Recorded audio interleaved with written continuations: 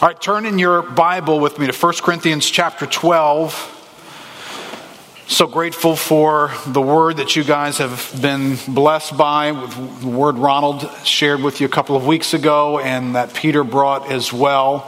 I feel like in some ways, and I can't necessarily apologize for this, sometimes the Lord constructs things the way in which He intended them to, and it's not necessarily because we've strategized well, it's just what the Lord intended.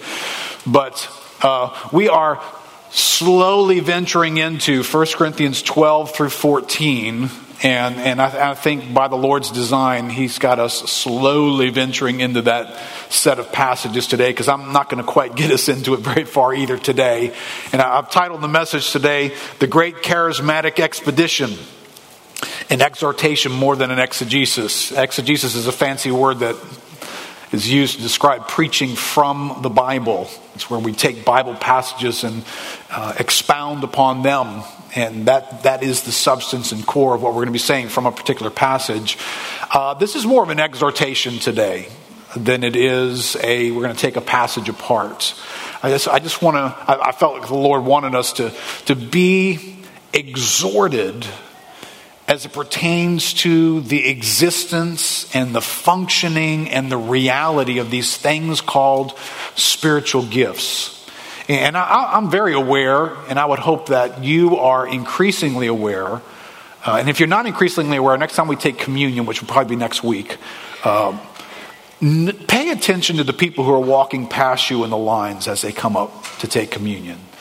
And then ask yourself the question, do I know anything about that person? Or that person, or that family?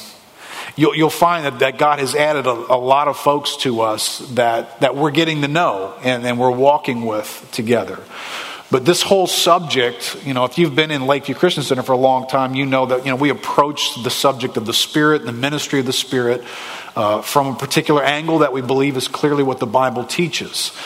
But would you be surprised to know that there would be some people who God has added to us who are not coming from that perspective? Right, this is a category for them that's been handled differently than perhaps what they're going to hear us handle it as we walk through these passages. Perhaps I'm going to say something, or one of the other guys is going to say something from the pulpit that's going to be a tripwire for some folks because, you use that buzzword, and where I come from, that buzzword meant this, and wait, that's trouble for me. And that's going to be a difficulty for some people. Some folks aren't coming from a place where charismatic is a comfortable word, and practicing the things of the Spirit hasn't been a good experience, or they've been in a place where it's very cautiously approached. That might not be your background, but somebody in your small group might be in a different background than you. Somebody that's walking with us now is not from your background. And so a little bit of an exploration this morning is why it's called an expedition. But let me just set the uniqueness and the peculiarness of this verse, this section in front of us, and just ponder with me how much we may or may not really know the realities of some of these words. Now look in chapter 12, verse 1. Now, concerning spiritual gifts, brothers, I do not want you to be uninformed. Look in verse 7. To each is given the manifestation of the Spirit for the common good.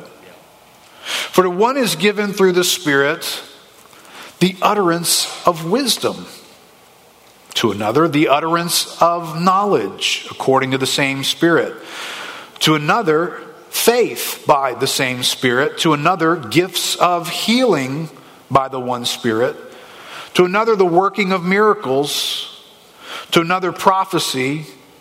To another, the ability to distinguish between spirits. To another, various kinds of tongues. To another, the interpretation of tongues. All these are empowered by one and the same Spirit, who apportions to each one individually as He wills.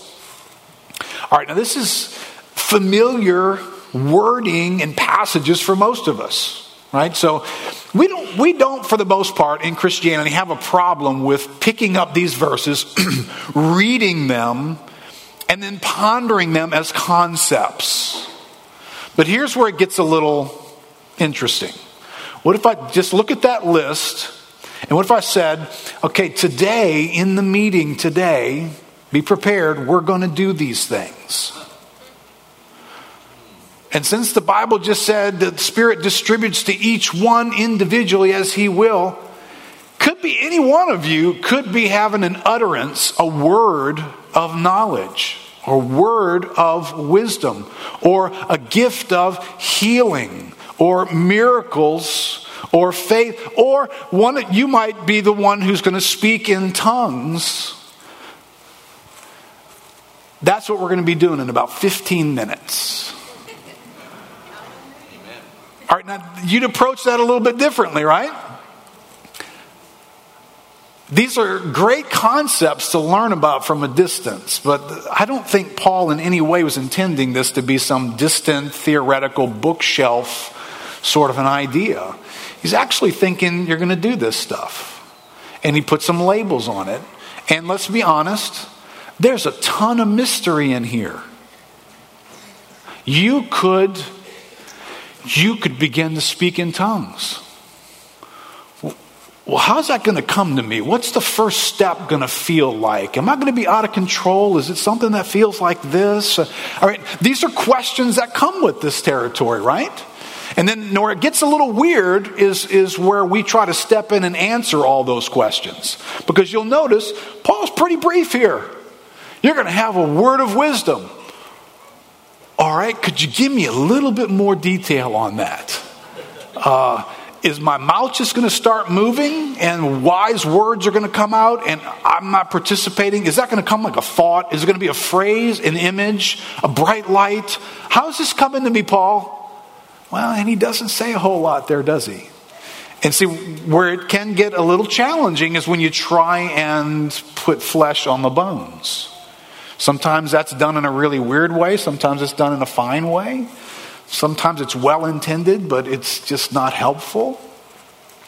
But here's the reality for us, right? So I'm calling this an expedition because we're kind of venturing into a mysterious land, aren't we? I mean, chapter 12 through 14, it's meetings that have weird stuff going on and people that you were just exchanging recipes with moments ago have some inside information about your past.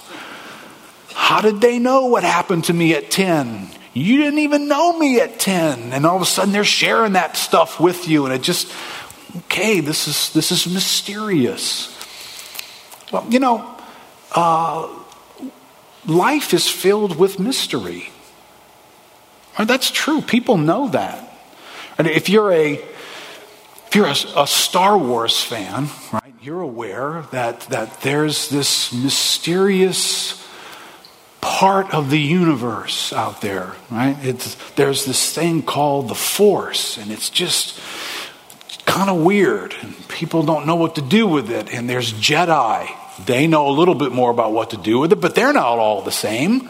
Some of them are way out there in the Force world, and some of them they're kind of like can barely pick stuff up with their minds before they drop it.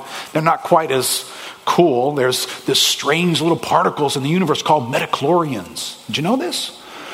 That somehow, depending on how much metachlorians is in you, you got this attachment to the Force. And, you know, if you're a Lord of the Rings fan, there's this mysterious thing called the power of the ring.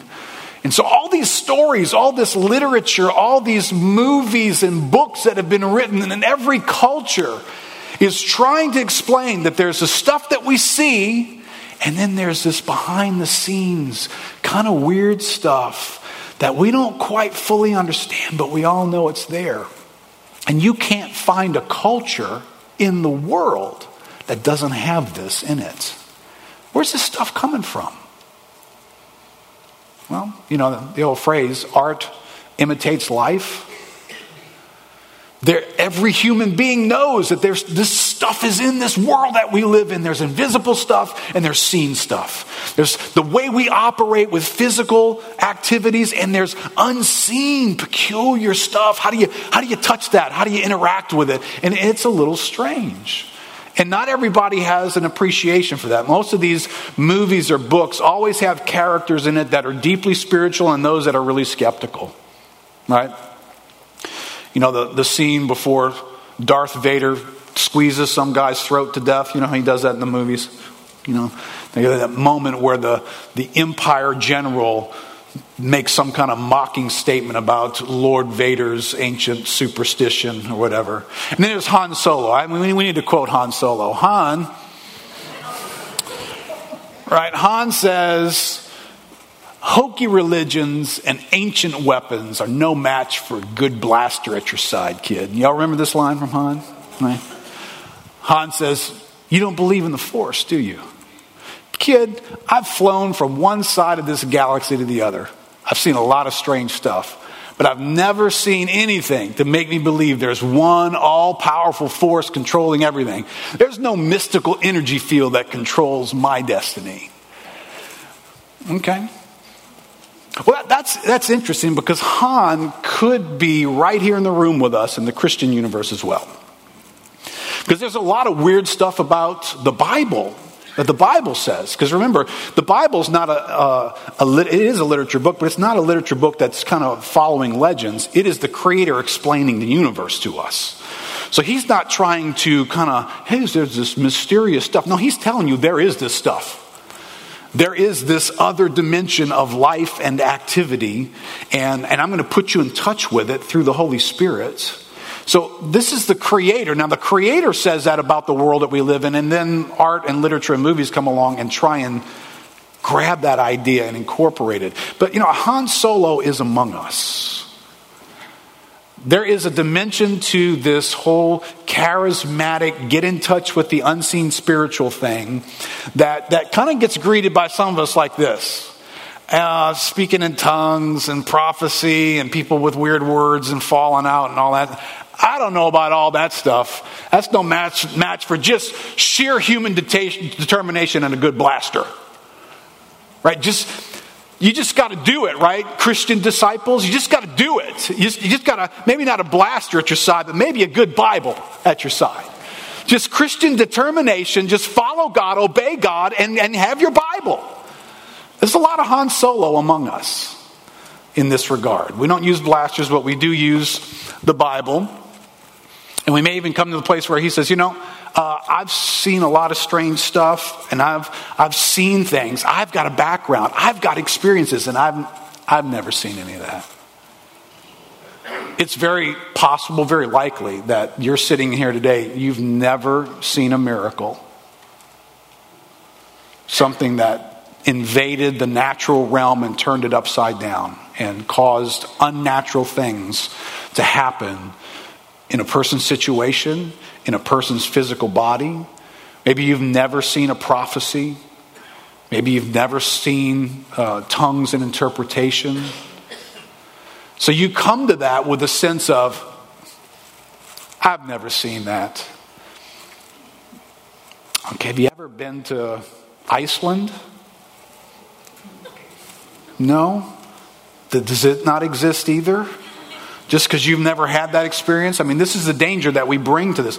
Because personally, I haven't seen that or done that. I don't even know if it exists. And this is how we can come to this section of Scripture. We haven't seen some of these things. So I don't really know. Do you really need them? I mean, I've lived for a Christian all this time. Didn't need all that. That's kind of not the point, though.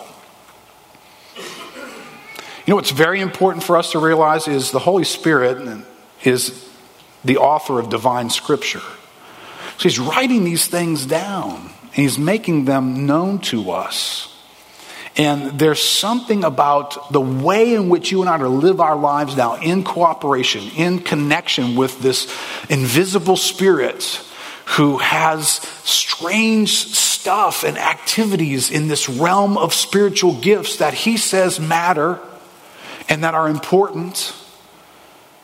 Right? The way in which we do ministry should not be the Father, the Son, and the Holy Bible. Now, I know for a church who loves the Bible, everybody right now is going, should I like what he just said or not? Because part of you is like, well, the Bible's really important and it does kind of inform us and it keeps us from being weird like other people. Yeah, but that's not the Trinity, right? It's the Father, the Son, and the Holy Spirit. And when we extract the Holy Spirit or minimize the Holy Spirit, we turn our Christian life into something that's not biblical. That's right. Amen. We didn't get that idea from the Bible. So the Bible's trying to draw us into an engagement with the Spirit. It's not just trying to draw us into an engagement with a book, as powerful and helpful as that is. There is the person of the Holy Spirit who we need to learn to interact with. And he helps little breadcrumb trails, these things called the gifts of the Spirit. And they operate, and we would do well to learn about them and to appreciate them. I think I wrote this out in your outline. In the realm of discipleship today, the Christian universe, I guess kind of like the political universe, where you have conservatives and progressives or whatever the terms are these days. In the Christian universe, you historically had charismatics and non-charismatics, kind of like two major dimensions of the Christian discipleship. Maybe today that those terms have changed from now they're cessationists and continuationists. It's the meaning of that is a cessationist holds the idea that there was unique activity of the Holy Spirit that was intended for maybe the first century, the inauguration of Christianity. It accompanied the age of the apostles, and when they died off, some of these unique gifts and activities and miracles among God's people, that died off too. It ceased. And now we live in something that doesn't contain those kinds of expressions. A continuationist believes that what was begun in the first century by the apostles was supposed to continue into the ages to come and to generations to come. Right? So you're in one of those camps in some form to some degree, right? But here'd be my commentary on that. The reality is this: cessationists have much continuation in their practice, and continuationists have much cessation in their practice. It's just the facts. I know lots of people who would say, hey, when I look at the Bible, I think these things have ceased. But when you look at their lives and the way in which they approach God and the way in which they approach people, there's a lot of continuation going on in their lives. They pray for the sick. They ask God to intervene miraculously, but they've got a theology that says God doesn't kind of do that anymore. There's some people I think move in gifts without knowing they're moving in gifts. That they have conversations with people. Maybe they're doing counseling and they know how to go to a Bible passage, but the way in which they located the issue of your life and put their finger on your soul and made you kind of go, whoa. What was that? Well, I'd be tending to say probably a word of wisdom, a divine ability given by God to do ministry for another person, where they were enabled to see something about what's going on in your life. And boy, all the noise is over here, but the fire's right here. And how did they know to do that? They're just smarter than everybody else? They got a good blaster at their side? Or did the Holy Spirit come and show them something that was akin to a gift? It was a word of wisdom. So I think some people are operating in gifts and they don't know they're operating in gifts, and so they label themselves cessationists, but by practice they're really continuationists. And then honestly, there'd be a lot of continuationists who you really look more like a cessationist. Right? Because when I read from that list, have these things ceased to be observed in your own life? Right? I mean, do you experience words of wisdom, words of knowledge? Gifts of faith, gifts of healing, miracles, speaking in tongues, interpretation of tongues. See, in practice, we could, I'm a continuationist. Yeah, but you didn't let the gifts continue in your continuationism. You somehow figured out a way to live the life where these things have ceased. They're not observable. You don't experience them. They're so far removed, and maybe they were something that happened really early on in your Christian life, but they don't happen anymore, and we're not pursuing them to happen anymore. So I think there's a lot of continuationists that have a lot of cessationism in them. There's a lot of cessationists who have a lot of continuation in them. But I will say this. In our secular and materialistic age, we are all minimalists in engaging the supernatural. We do life with as little engagement of the supernatural as we can get away with. It's not until usually our lives are upside down and the pain is so great and the desperation so profound that suddenly we'll break out prayer and fasting and do something extraordinary to pursue God, to intervene in some kind of an impossible way. The situation's gone impossible. And finally, we're going to go, I wonder if there's any way for the invisible world to move the visible world. Because up until that time, I had a bank, I had ingenuity, I had time, I had a blaster. I could just do life. I could just gut it out. I could just believe real hard and do things. And somehow, but life can get you to the moment where you're just way in over your head. And then we turn supernatural. But it's unfortunate. I think we all know this, right? We're living life, doing life, so much going on. Who's got time to figure out what would it even sound like for a word of knowledge to come to me? I don't have time for that. I'm trying to read the next blog and get out of my car and go to work. But if we're going to be intentional in this, can I tell you, it will take time and interaction with us. We might actually have to make room to figure out what does it look like for this stuff to show up in my life. That's why this is more of an exhortation message than it is a unpacking of a particular passage. I did read an interesting book by a couple of editors. Daniel Wallace and James Sawyer wrote a book called Who's Afraid of the Holy Spirit? And they're cessationists who came to a point in their own life where they said, I'm not sure I agree with my own cessationist ideas. But they'll come out and say, you'll see in the quote here, they definitely don't agree with Pentecostal charismatic abuses. But when they analyzed and looked at their own place of where they'd settled in, they felt like, I'm not sure I'm in the right place theologically. And these guys are pretty well educated cessationists.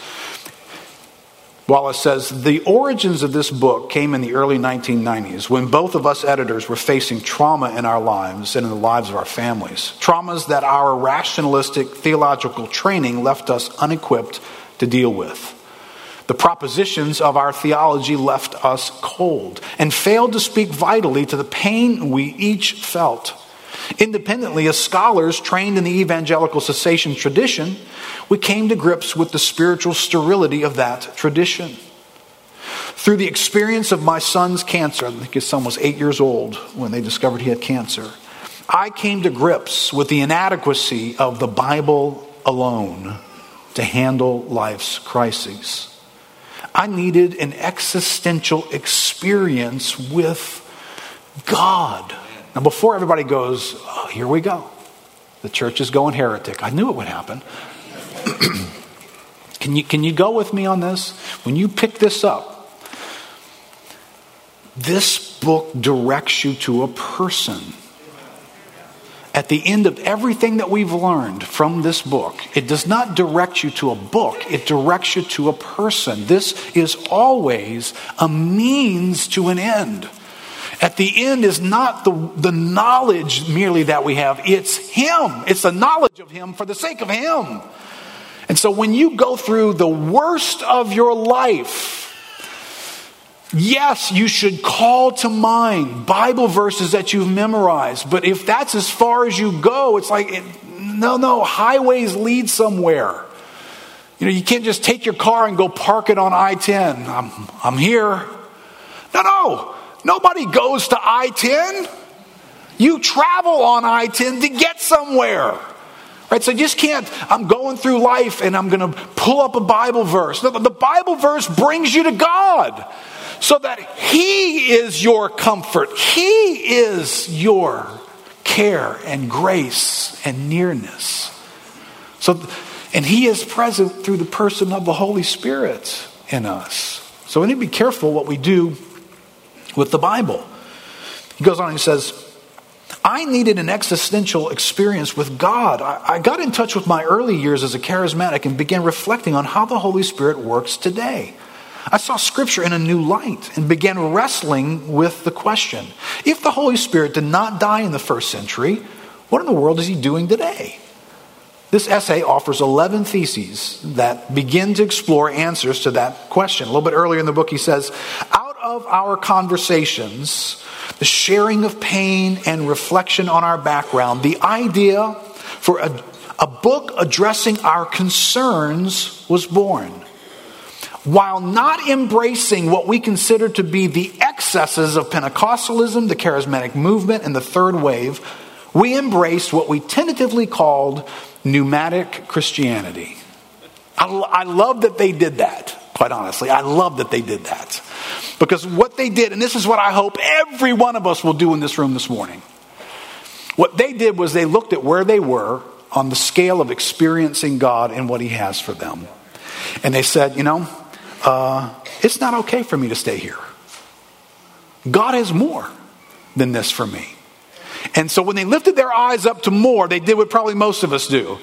Well, more usually means more weirdness, right? More of the excesses, more of the stuff that's been published, more of the strange things that have happened out there in the body of Christ. And if that's what more means, I think I'll stay right here because that feels as wrong as this does, or maybe more so. I love the fact that what they did was they said, I don't know what to call this land of more that I'm seeking. I think I'm going to call it pneumatic Christianity. So they stayed away from the baggage of the other labels, but they admitted there's more than where they are right now. Right? And I hope that's where we are. I hope every one of us can get to that. No matter what label you've been wearing, what your experience has or hasn't been, what you've heard about, etc. Which as a matter of fact, how many of you guys would not know? You have to raise your hands here, and this is charismatic to raise hands. We do that in the Bible, but so raise your hand. I want to see how many of you would not know what the third wave is. Raise your hands. Okay, so a bunch of folks don't know what the third wave is. All right, so that's helpful to know because those terminologies, Pentecostal, charismatic, third wave, are restoration chapters in the ministry of the Spirit. That Pentecostal movement began in the early 1900s, first decade of the 1900s, with an outbreak of the Spirit, and that was a Pentecostal revival. Then in the 50s and 60s, you started to get the charismatic awakening. Some of you guys may have been in churches that you remember those terminologies, and the charismatic renewal was taking place, and it was going in all kinds of places. It was going into Protestant churches, Catholic churches. It was all over the place. And then after that came another move of the Spirit, which is called the third wave. Right? So each one of them has a little bit of a unique element of theology that I'm not going to unpack for us, but that's what the third wave is. So all of those things had some really good stuff going on, and they had some problematic stuff going on. Right? And so I appreciate, and I want you guys to know this because a lot of you guys are new and trying to figure out who we are. For the record, we're not into the excesses of Pentecostalism or charismatics or third wavers either. But on a scale, I don't know how to draw a scale here. Let's say you got nothing going on, and you got some kind of activity of the Spirit going on. And then you got the Bible's version of the Spirit going on. And then you've got excesses all over the place over here. And so, people have gone beyond the Bible in this category, right? Before you just say, well, I'm staying right where I am. Okay, before you do that, if I'm here, and many of us are somewhere up in here, and the Bible is over here, don't stare past the Bible into the excesses and saying, I'm not going there. I'm not moving an inch farther. As a church, as the elders that are here, our ambition is to at least get us to the Bible. That's where we're headed. That's what we want from these passages. We see something in these passages that are of benefit and of great need in the body of Christ. We want to get here. Are there excesses? Have people done some weird things throughout? Yeah, we'll probably bump into some of that as we talk through some of this stuff. But we want to get here. What I just read to you from chapter 12 is in the Bible. Well, but it feels weird to me. But don't a lot of things in the Bible feel weird to us? At first especially. But there is this thing of speaking in tongues and prophesying and words of wisdom and words of knowledge. That's not excesses. That's just the Bible.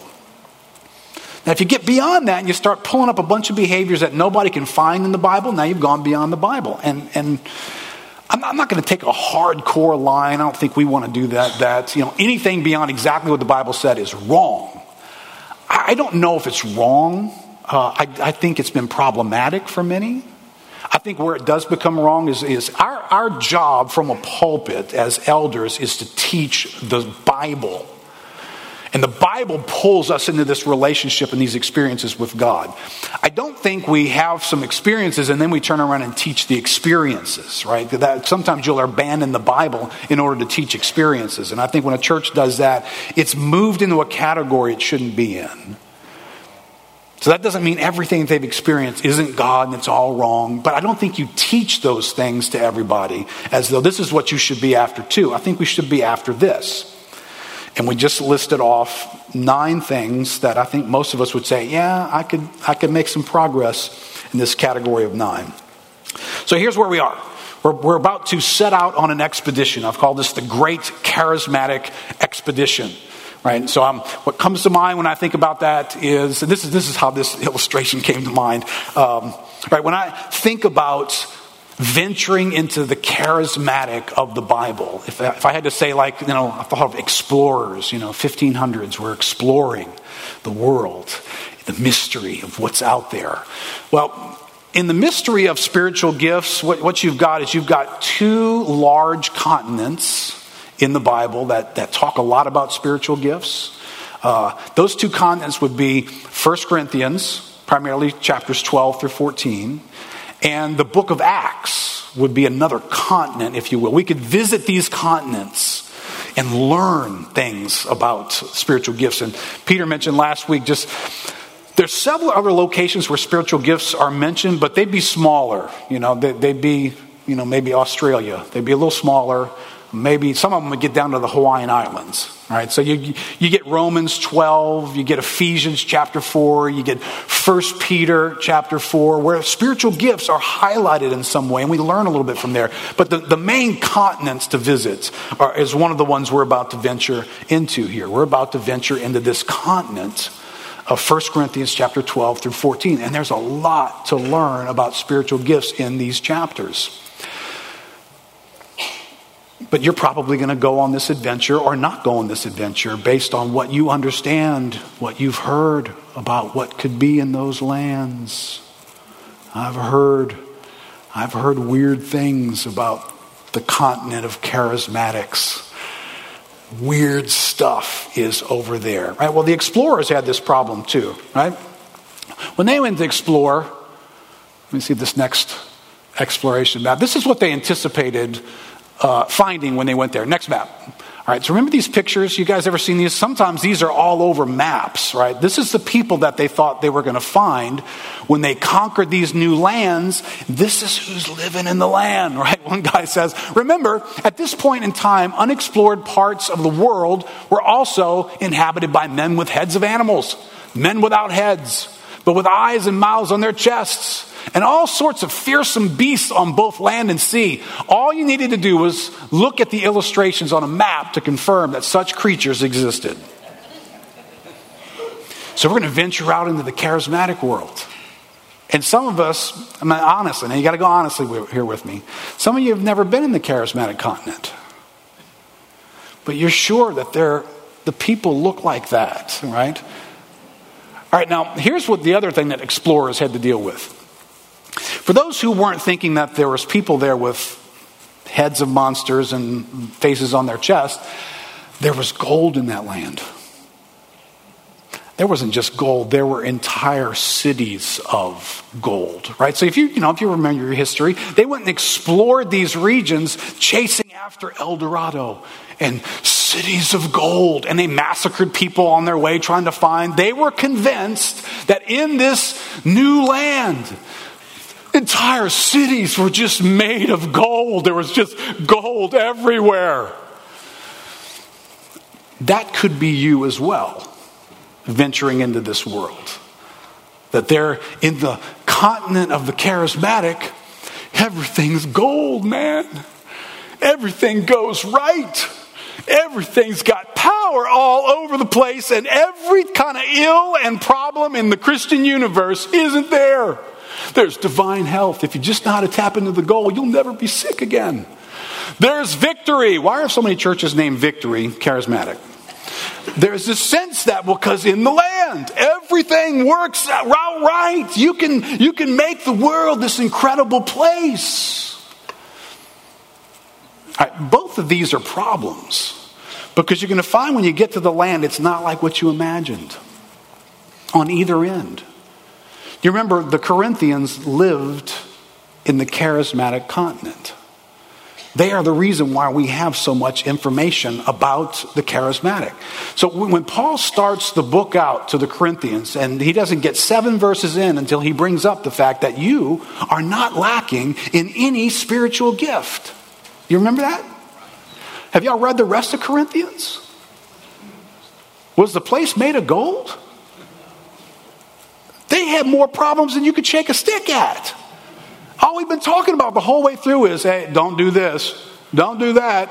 You might not want to do that. Why were they doing that? I mean, they had problems from marriage to sexual immorality issues to suing each other to showing up for covenant meals together while blowing everybody off. So apparently, you can speak in tongues and prophesy and be a jerk all at the same time. So the idea that if I just go to a charismatic church, there, everything's going to be like gold. No, it's going to be like Corinth, which is in the Bible, which you're supposed to go there. So both of these don't help, right? The idea that the charismatic world is so weird and creepy and I don't want to get around that. That's a problem. But so is charismatic churches are made of gold, and there's no problems in them. And if you just get the spirit right, you get everything else right. You live in a fallen world. Getting the spirit right won't take you out of this fallen world. Going to glory will take you out of this fallen world. But until then, we might need some of these gifts to interact with the brokenness of our world. That's what I said a couple of weeks ago. Jesus was anointed with the Spirit so that he could interact with our brokenness. Well, what if these gifts are given to us to help us interact with the brokenness of the world that we're around? People are going to come to us. And they're going to do all kinds of things like the Corinthians did. And you know what they might need in ministry at some point from the body of Christ? They might need a word of knowledge or prophecy that puts them in touch with, do you know why you do this? And strangely, God points out something in their soul that no man could have known from any Bible passage. But they're being made aware that they have been living their lives for the past 37 years, insulating and isolating themselves from any kind of harm like that happened all those years ago. And that sounds like a decent explanation, but do you understand people who insulate themselves sometimes carry knives, and they're going to keep you off of them by hurting you. And all you're going to know is that person hurts me. That person's difficult. That person's awkward in the body of Christ. And do you know why they might be that way? Do you know God could show you that so you could minister to them? You wouldn't necessarily get it from a Bible passage, though. You may have to get it by a word by the Spirit. All right, so this is what God is giving to us as we venture into this. But please hear me. If you are afraid of and promoting spooks and goblins, or if you're promising gold cities, can I tell you, you're not helping the charismatic adventure. You're not helping. Either one of those is not helping. Because the people who are a little more skeptical than you, if you promise them gold, they're going to hang you with that gold. Because they're going to get in the land and they're going to find everything that's not gold, and it's going to invalidate your claims. So if you're over-promising, by the way, you've gone beyond the Bible when you do that. When you over-promise things, the rest of the body of Christ that's traveling with you gets disillusioned by it. So there'd be people in the room right here today who are like, I I've heard this and I've heard that, and I've seen people and they don't, and the church doesn't. And they're just not going anywhere because they've been overpromised. Listen, charismatics among us, stop overpromising things. Stop acting as though if you just got the Spirit right, everything else in the universe would come into order. No, it won't. Not at this point. It will later, but not right now. And those of you guys who are scared to venture into this land, at some point, you got to figure out whether the continent exists at all. Whether you're going to go there, regardless of what you've heard about it. And you might have to actually go there and lay eyes on things for yourself, instead of reading books about people who have supposedly seen those things and tell you what these big ghouls and weirdos look like who are in the charismatic universe. You might actually venture into this category and find, wow, that's a lot of over-exaggeration that I've heard all these years about these settings. Right? All right, so 2 questions. This is my exhortation for our exploration trip. 2 questions as we venture into this charismatic continent. Question number 1.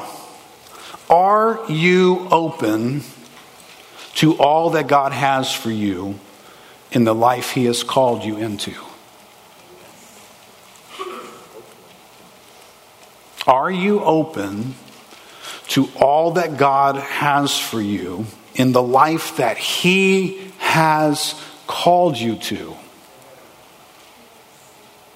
All right, that's a tricky question because we're creatures. And so when you start using words like all, I've got a box that I live in. It's only so big. It's got certain experiences. It's bound up with my personality. There's certain ways of life in the world that I'm comfortable with and certain ways that I'm just not, just because of the way I'm wired.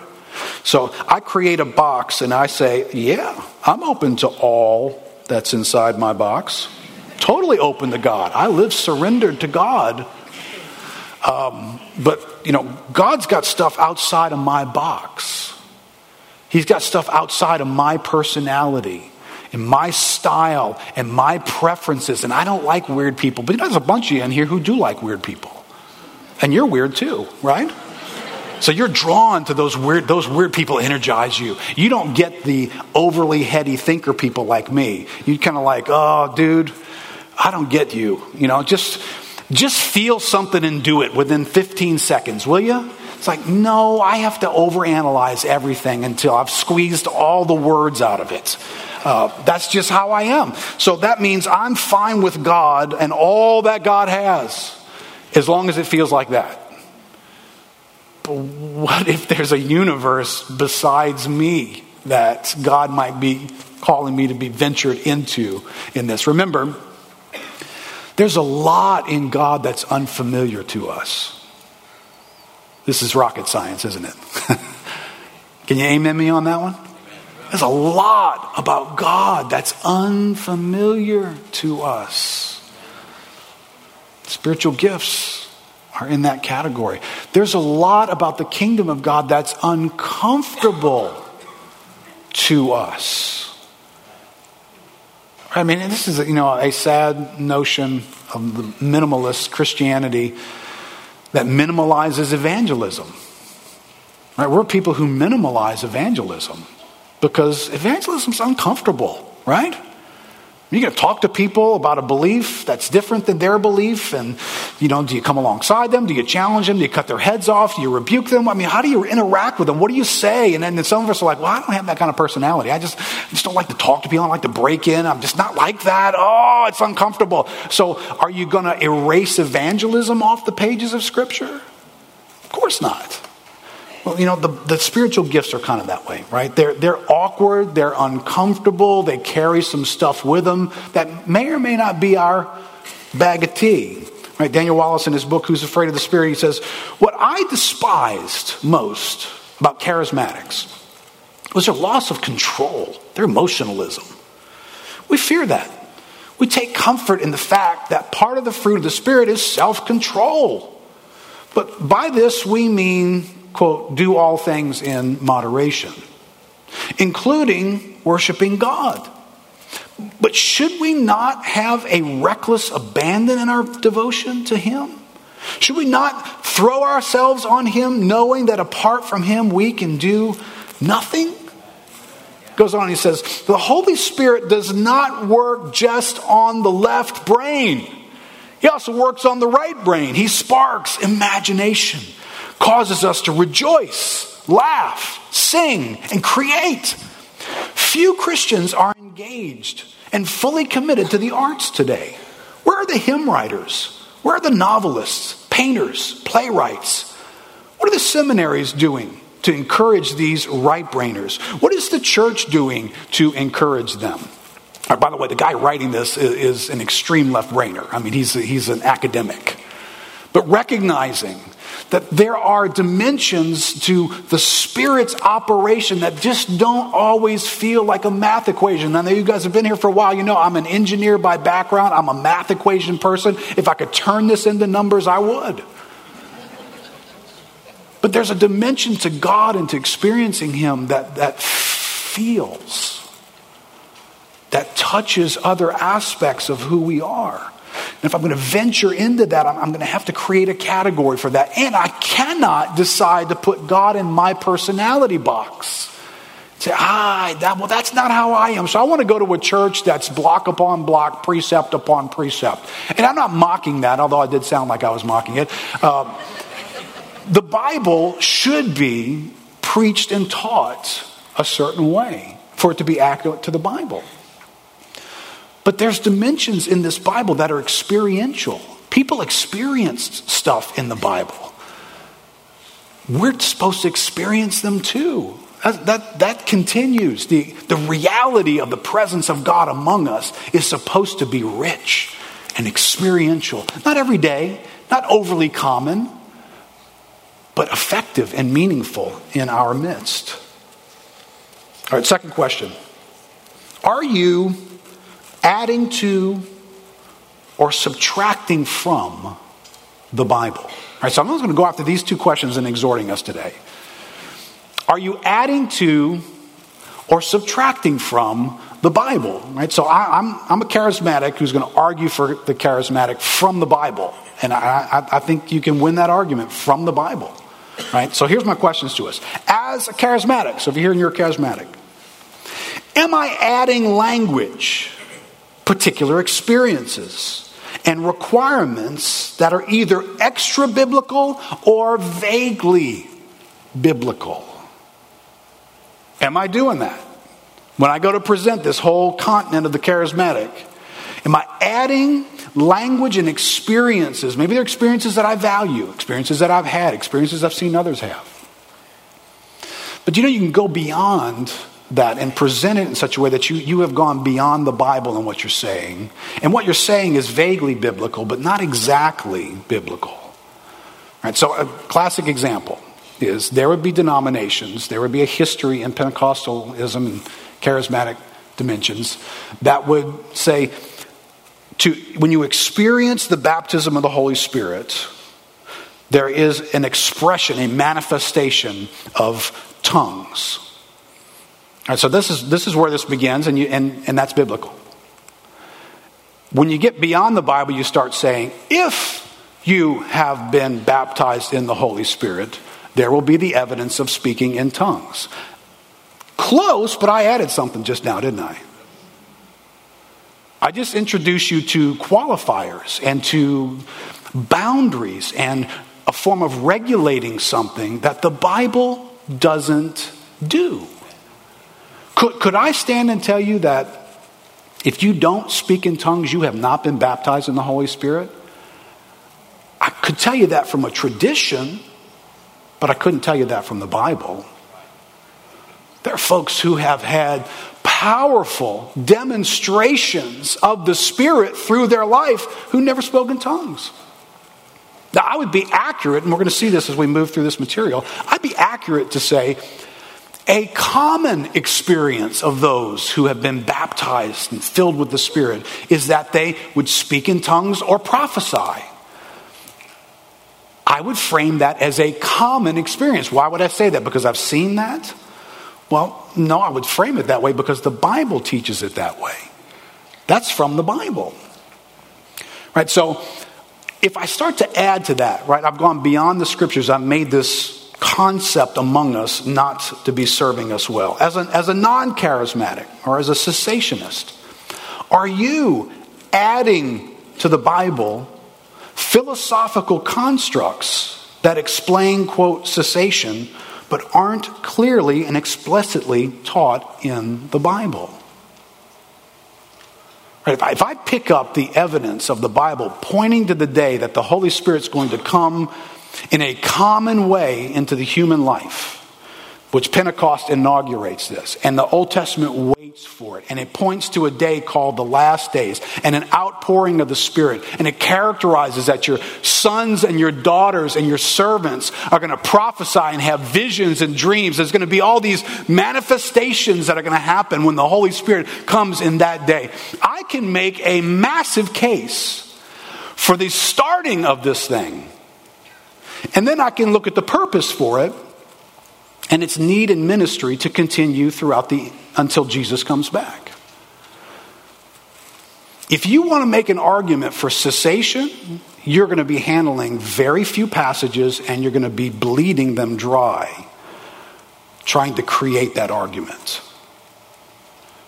Well, it used something of stoppage. You're going to take a philosophical idea that's going to take ideas that, well, the scriptures are the final word of God. And so since these other words are revelations, we don't want them competing with scripture. I mean, hey, I appreciate what you're trying to say, but you didn't get that from the Bible, though. Because the Bible nowhere is anticipating that all these is going to be gathered one day into a book called the Bible. When it speaks, it's not saying that. It is going to be gathered one day. But it's not trying to preserve these types of words versus those types of words. That's a human construct. That's looking back with history and saying, I think what the Bible was trying to get us to was to recognize these things. You didn't get that from the Bible, though. You got it from a philosophical approach to how to protect the canon of Scripture. And I'm with you. Let's protect the canon of Scripture. But I'm not sure you're licensed to protect it the way you're trying to do that. Right? As a continuationist, am I subtracting from the Bible by being ignorant of or ignoring passages on order and boundaries? Am I subtracting from the Bible by elevating experience and neglecting doctrine? How unfortunate that there are some churches who major in the experiential dimension of the Spirit, but doctrine is so poorly understood in so many of those churches. The idea that we would exercise these gifts, but there would be no boundaries for the gifts, happens in church after church. How do you read 1 Corinthians chapter 12 through 14, this massive continent, and not hear the order that is here? Right, so just visiting the church in Jamaica, one of the meetings that we had, there was a Q&A time the night before the service where the new members could come and they could ask questions. Had a lot of questions about the charismatic dimensions. And these were folks who had come from charismatic backgrounds where their questions were about, how do I stay away from these abuses? They had been around a lot of abuses. One question after another, myself and Mark Prater did the Q&A time with them. One question after another was simply answered from 1 Corinthians 12 and 14. And when you explain that to someone, they were kind of like, oh, wow, yeah, why didn't my church use that? I don't know why they didn't use it. It's in the Bible. It's in the section on gifts. When you venture into this continent of charismatics, it's not out of control. It's not disorderly. Order is part of how it functions. And you get that from the Bible. Right? So if you just love, take everything off the leash, don't have any kind of boundaries, that's charismatic. No, it's not biblically charismatic. The Bible doesn't mind that there's leadership and boundaries and certain things that are done that don't tear down something else that's being done in the same meeting. That's just in the Bible. All right, one more question. As a cessationist, are you subtracting from the Bible by ignoring the exhortations to pursuing gifts and the abundance of experiential passages that are in Scripture? Are you subtracting from the Bible by elevating your lack of experience that makes your personal tradition more settled than the teaching of Scripture? And this is a massive issue. If I've never experienced it, that becomes my Bible. I've not seen it. I've not experienced it. I've even tried, but nothing happened. So therefore, I've concluded the matter. Wait. From the writings of your own experience? Listen, we don't want the continuationists coming up with that kind of stuff, do we? They go off and have an experience and come back and write that as this is what everybody else should do. Well, listen, you can be a cessationist and do the same thing. I've never experienced that, so I don't think God still does that. Because you've never experienced it? There are lots of things on the pages of this Bible, even those 9 gifts that I've never seen. I don't think maybe I haven't. I didn't know I was seeing them. Does that mean I'm not going to teach these things? Oh, no. My mandate is to teach the scriptures. So I'm going to teach these things because they're in the Bible. Whether I've seen them or not. Last one, are you subtracting from the Bible by listening to too many scary stories from charismatic abuses? This is no small issue, quite honestly. When I see books that get written to feature cessationism, what they tend to do is the first chapter is about all the disorder in this part of the world. That's how they frame it. They don't sit down and exegete a passage. They tell you, do you know how weird this can get? They're doing this over here, and this church over here is doing this, and in this part of the country they're doing this, and back in the 60s they did this, and then they did this. And so they build this map with guys with faces on their chests and say, you sure you want to go here? I don't think that's what God has. And then they go to the Bible and pull some passages out and write some things about why that's not how it's supposed to. Listen, can I tell you, maybe you've been reading too much of that stuff. Most folks that I talk to, they've never seen that themselves. They've never seen a man with a animal head. Ever. But they know they're out there on the continent of the charismatics. And I'm not getting on that boat and going with you. Okay. Our obligation is to pick this up and to start with this. Every other voice needs to be distant from this voice. So if Paul is bringing us into this place of not wanting us to be uninformed about spiritual gifts, and even with all the missteps of the Corinthians, he's going to turn around and say, pursue earnestly spiritual gifts. That's where you and I need to start. And don't add to the Bible either your lack of experience or your weird experiences or somebody else's weird experience. Let's just start here and explore what God has for us. Amen? Let's see, where is Eric? Eric, you still here? There you go.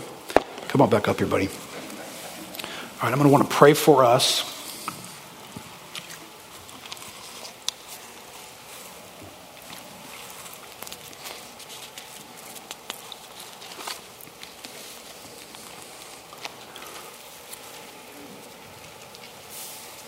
All right, let's stand up together.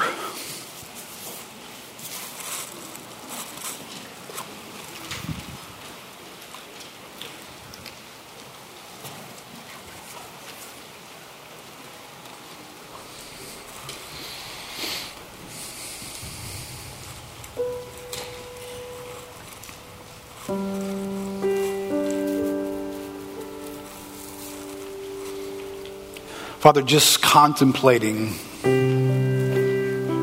how to respond to these thoughts, what we hear from Paul in these words.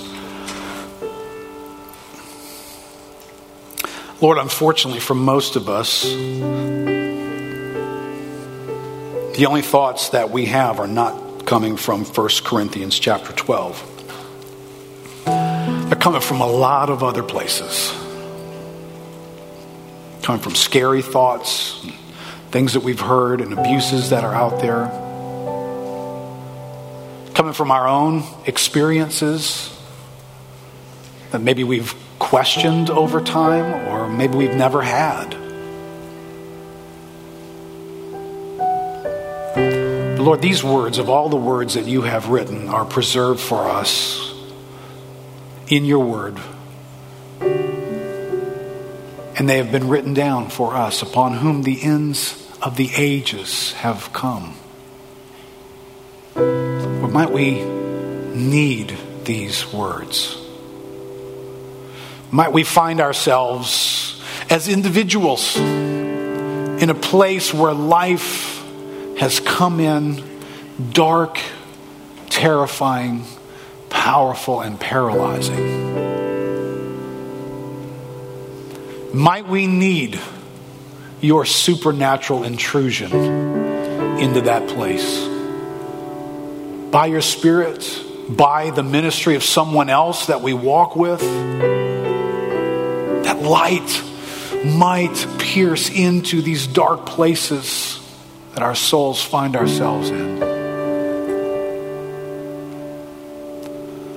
Lord, might we be a church in an age, the end of the age, that needs the outpouring of your Spirit, that we might accomplish and build the kingdom in this hour. But for some reason, you characterized this chapter differently. It was not an age of priests and prophets, but it was an age in which the Spirit would be poured out on everybody. So Lord, we just want to come to these passages and let them convince us. Every segment of the church here this morning, God. Lord, for those who have come and their background is cautious in this category, or even concluded that these things aren't for today, Lord, I'm not here to manipulate them or make them feel uncomfortable. Lord, I pray that you give them just the grace like those authors, just to say, Lord, I do want to take another step from where I am. I do want to be open to the notion that there's more, even if more doesn't mean something that I'm convinced isn't biblical, Lord, but there is more. God, for those of us who have grown up in a setting where we've got lots of teaching. These are vibrant words and we amen them and they touch us in a certain way, but we don't experience them well. We're not coming to meetings thinking that maybe God's going to use me to extend a miracle. Maybe God's got a word for someone that he wants to share through me.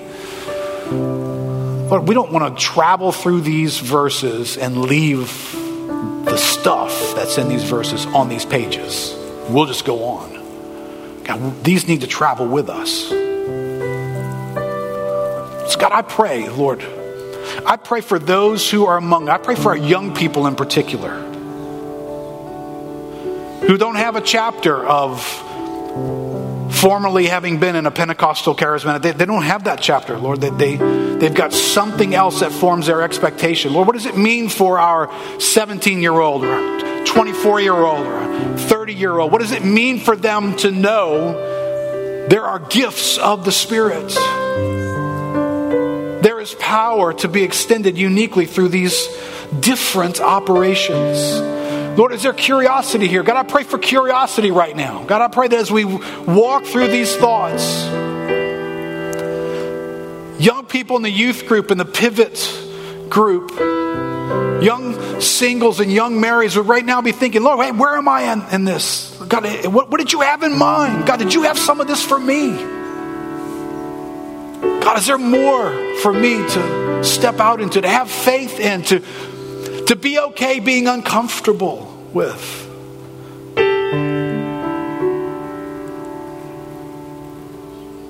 God, maybe the other end of the spectrum, there's some of us here who have lost our zeal for continuing being continuationists. God, our trophies, our moments that we revel in and celebrate, they're 20 and 30 years old. We remember that meeting, remember that word that God gave me 17 years ago for that stranger. God, would you reach into our lives, older folks? God, would you stir us up once again? In the midst of all of our noise and our busyness, God, would you teach us to receive from you words of wisdom, and gifts of healing, and prophecies. miracles. God, would you make us whole still in such a way that what you have for us would come to us, and then it would find its way to be expressed from us. And Lord, you give us new stories. God, can we ask you for new stories, Lord? God, I thank you that there are stories. I thank you for getting to hear those stories in our small groups and in exchanges that people are having with one another. God, would you continue and multiply, giving us new stories, Lord, of how you have broken into our lives by the Spirit and you've given gifts to men. And you've had an impact on our souls.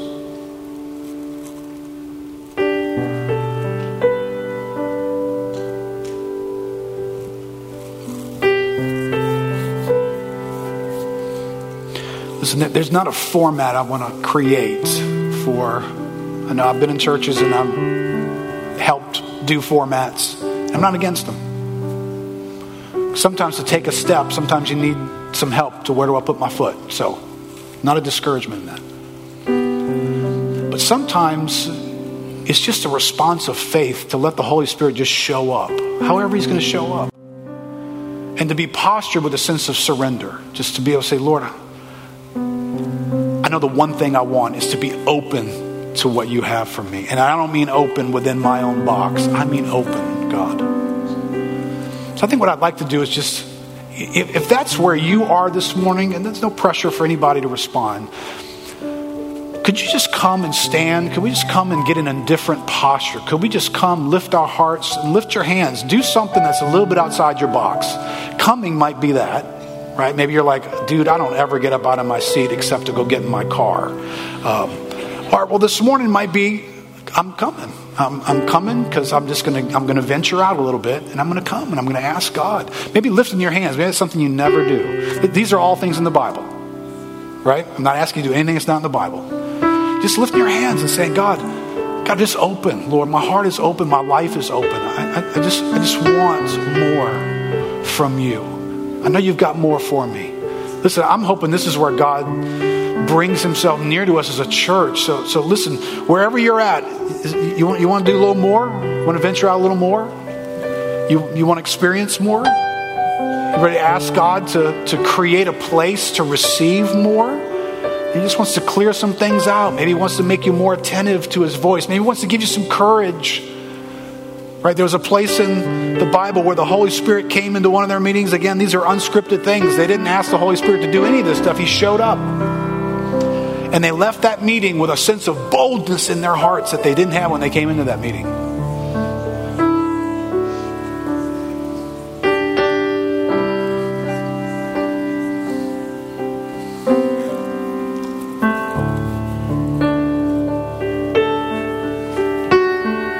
You guys right now are going, this is a little uncomfortable. Yeah. You cannot be spared from uncomfortable. It's just uncomfortable to get around a supernatural God and be natural people. Some people are just uncomfortable getting around people that are different than them. Just imagine getting around a God who's different than us. So the encouragement, just take a step. Just posture yourself. I want this for all of us. God, I want to be postured for there's more of your Spirit. These gifts, Lord, I want to be a depository of how you want me to serve in your body, to be used in other people's lives.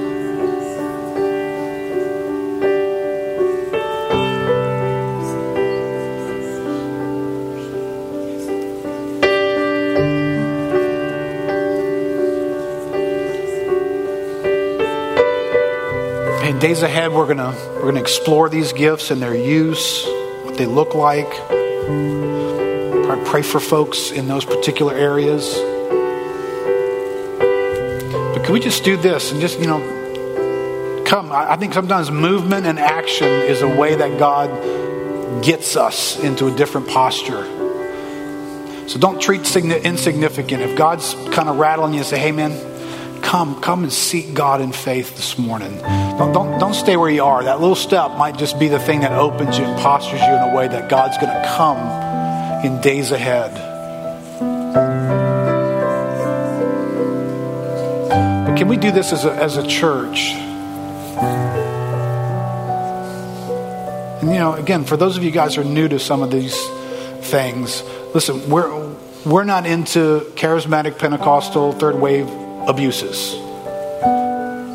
So we went there, I'm sure we'd do something to address it. But we're into more of what God has in His Word. And I see a lot more here. I know you do too. So can we just pray as a church? Can we, the Holy Spirit falls without necessarily any orchestration. Like one of the elders when we were praying this morning, just prayed about God. Just sometimes you just show up in ways and nobody asked you to show up. Nobody asked you to do anything. Just boom, God just comes. And He can do that this morning. But can we just pray together? Let's just ask the Lord to be among us. And you just begin to lift your voice to God. You begin to pray, right, from where you are. And maybe that's a step of faith for you. Maybe just vocalizing what's in your heart to God right now is going to awaken a receptivity from God for you. Just do that. Just take a little bit of a step of faith. Begin to call out.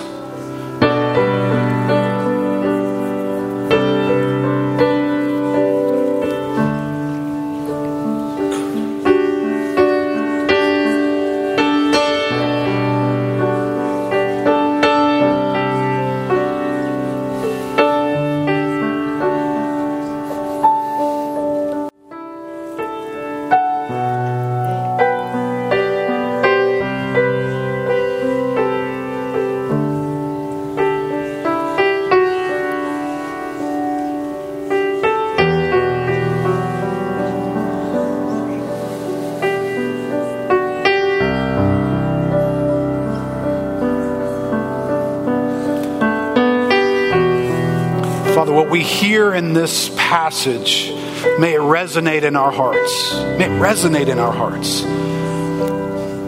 May it stir and disturb us from places that are less than this. Brothers, I would not have you uninformed. God, would you keep us from being a church uninformed about the things of the Spirit, unexplored, ignorant from a distance, God. Translation 1 says, I would not have you ignorant, brethren. Lord, would you keep us from being ignorant in things you don't want us to be ignorant about? You want us to know something about this category, so much so that it's preserved in the Word. So God, we pray that Lakeview Christian Center, we would be ever increasing in our knowledge and awareness of the things of the Spirit. We would not be ignorant.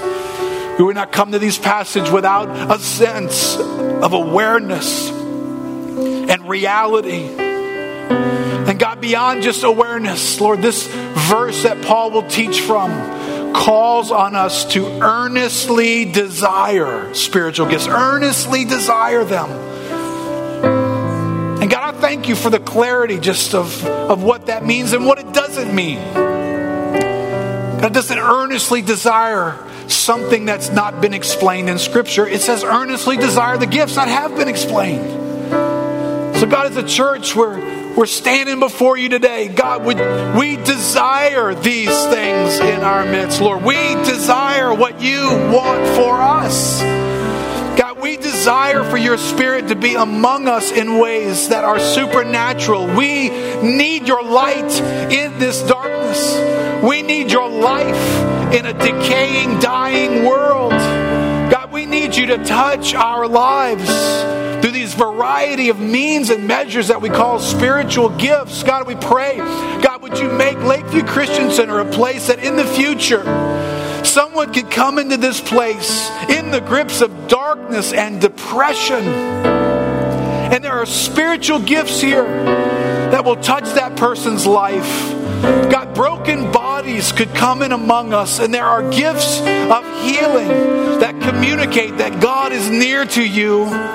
He knows your condition. God, that there would be desperate situations that folks are facing that get among us in a small group meeting, in a hallway, in a place of prayer on a Sunday morning where the gift of miracles are given into that moment. Somebody came and prayed and extended the Spirit through a miraculous encounter with this person. God, these things are in your Word, and we are in need of them. Lord, it would be great if we didn't need these things. It would be great if we had found ourselves in a place that something else is accomplishing what these things accomplish. But God, we are not in that place. We will be one day. We are not there yet. So Lord, we desire, Holy Spirit, we desire you among us. Impart to us, fall upon us, meet us. When we gather in our private moments, when we're driving in a car, God, come in great ways and impart to us and awaken in us. Give us faith, longings, eagerness. Give us receptivity, Lord, to venture into what you have for us in these coming days.